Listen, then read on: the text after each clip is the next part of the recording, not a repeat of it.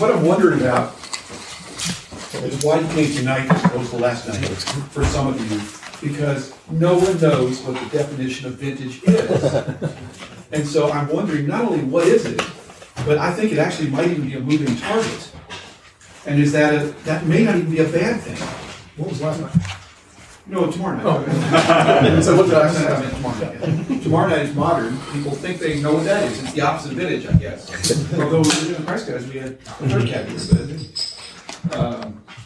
Which is kind of interesting because where's stuff that falls in the middle? Right. That's not brand new, but still newer. Right. There's a lot of dynamic. It's hard to believe the 1980 cars are 40 years old. Yeah. Yep. That's true. That's something that's hard to think about. For Yep. me. What? So then you would say that's vintage. No.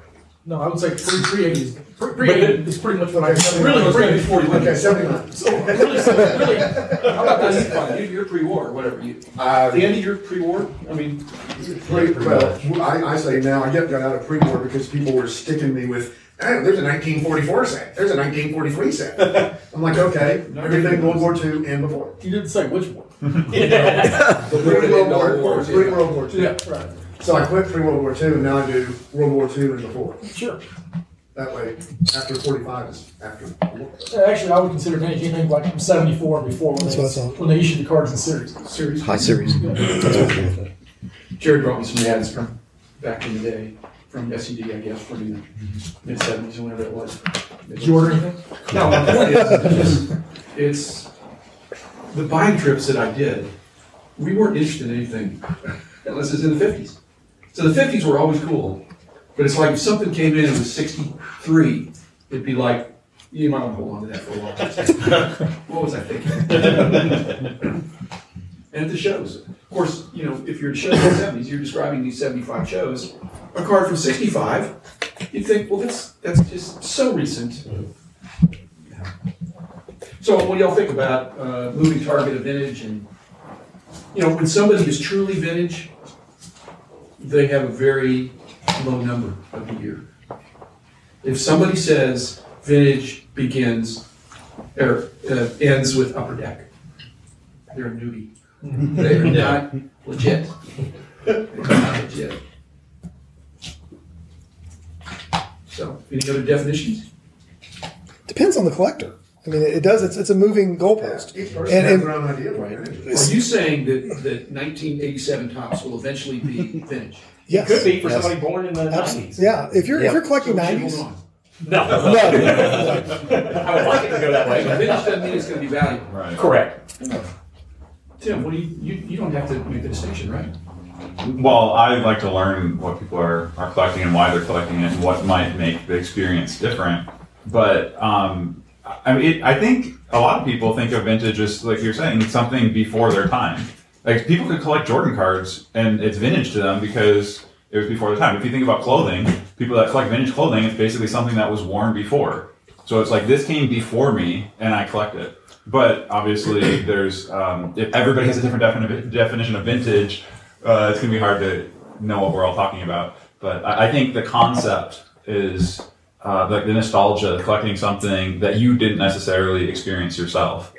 Although, unfortunately, some of the stuff from the 80s and 90s will never have enough following to scoop up the demand. but you know what's interesting is if you're let's just say in 1987 I was collecting sets and I'm thinking, man, I'd really like to buy an 86 set and start working on that. And you know, I'm moving back, okay, as far as I can once I get the 85 done. But you know, we would buy packs to try to make these things, or buy a vending box or whatever. You know, and of course I had a limited income, so it wasn't like, I think we all have. But you know, what's interesting is that somebody that's a new collector today, they're going, well, I would love to buy an 86, 87 for a basketball set.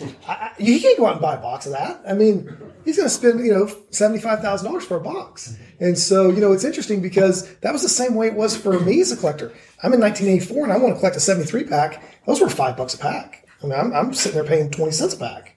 So it is vintage to me. And I think that that's kind of the moving post. I mean, when you start getting older and you start collecting in the 60s and the 50s and the 40s, then you start really recognizing, oh, this is really the cutoff line. I think we started equating vintage with valuable. Or do you equate vintage with more difficult to get? It may not be That's valuable, it. but it may be more No, difficult. I think it really has to do with age. I mean, to me, because, Jim's talking about going on buying trips in the 70s.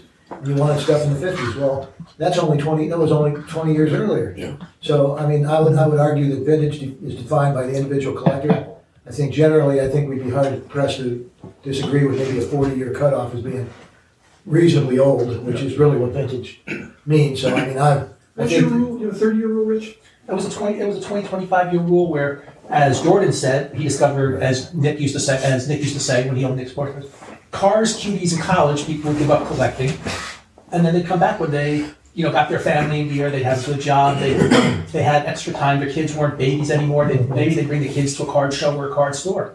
So it's a 20-year rule we always had where people would come back 20 years after, or 25 years after they collected as a kid, because their life was now in order. You stopped at the age of 12 and you came back at the age of 32 or 30 or whatever. So it's not perfect, but it was a 20-year rule.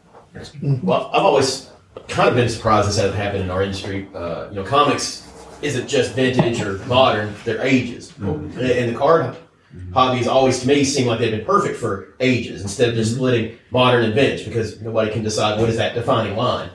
And I think it will go there eventually. I think we'll get to it because we have vintage, but we have pre-war vintage. So we're already kind of making those distinctions. Well, those were marketing distinctions made by a duopoly. Well, they were. They got together, and it was a way to promote the value of the older comics. And Right. It really put a focus on the marketing effort that, hey, these things are really valuable. So I don't think they were saying that back in the 50s. No. It's the golden age. They were saying it when all of a sudden comics like cards were overstreet. Right. My other point is that Chris Ivey, businessman, has moved into modern.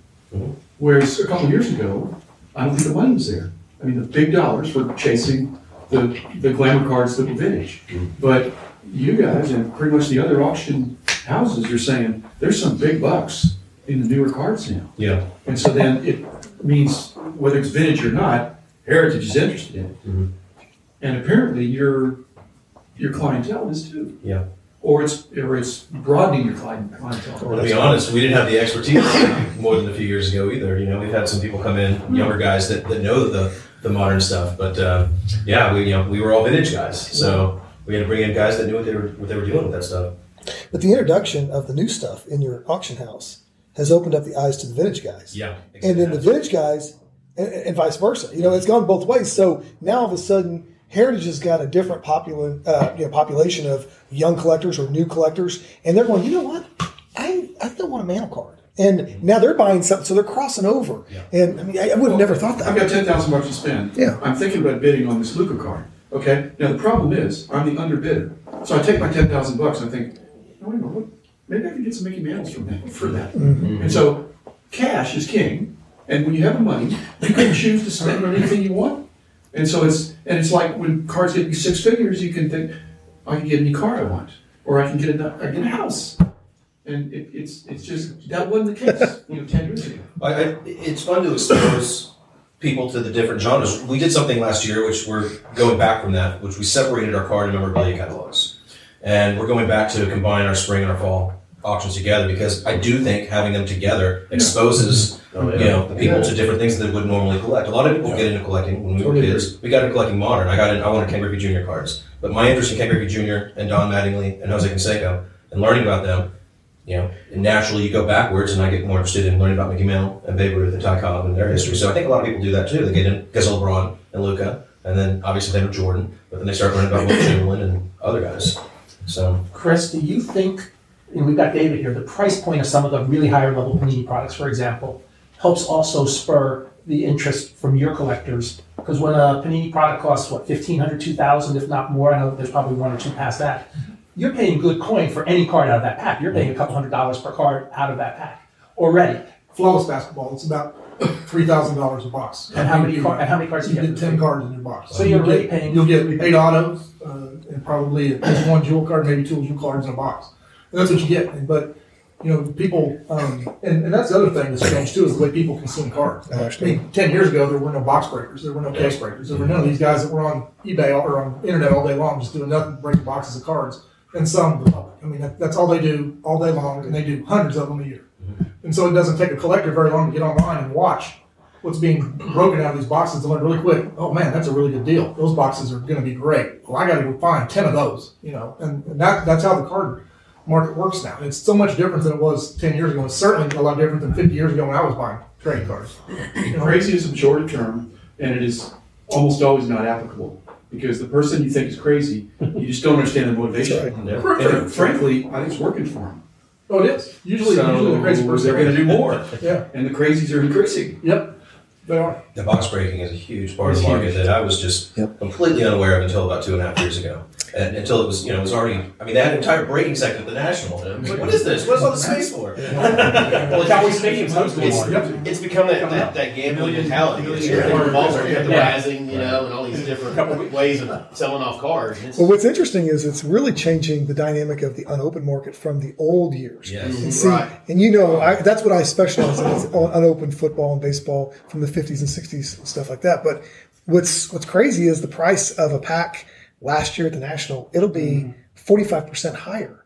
And I'm going, what's going on? And I'm finding out there's guys like, what's the guy, Sheldon? Yeah. Okay. That's going by and he's going, hey, I'll take that pack and that pack. And he's breaking it down per card now.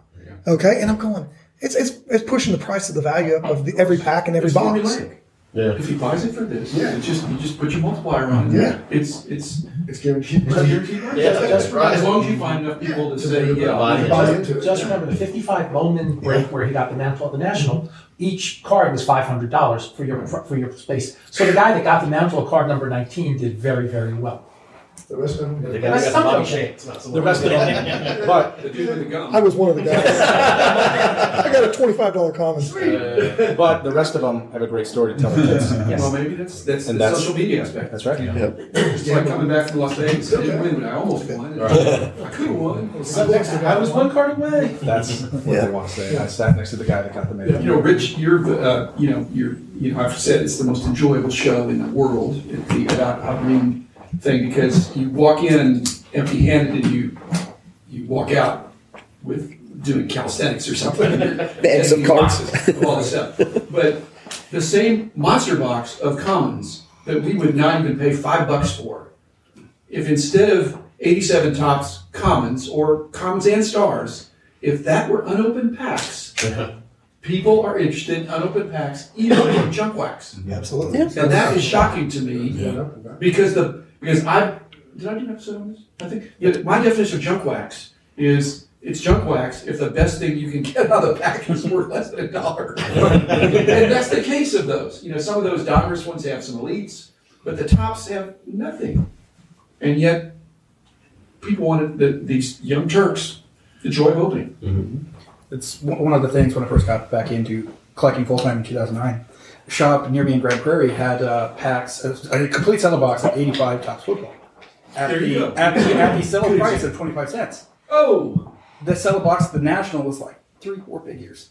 Yeah. So I wish I wouldn't have broken open that cellar box. But I got a complete set of 85 Topps, so. And let's see, Stefan. Went from 2,500 down to 120. Right.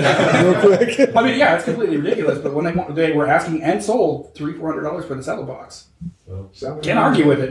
This is all about whether you're a gambler or not. Yeah. Cause I'm just not a gambler. I'd rather go home with $25 and have a $25 card and pay $500 for it. Me too. So, but if you like that kind of action, and a lot of people do, this is fun for them. That What's really gives become the action. the gambling aspect has become a part of the hobby. That is a part of it. That's how it takes break in. Well, don't get the extra bump about the grade. Yeah, that's right. If Andy was really a good friend.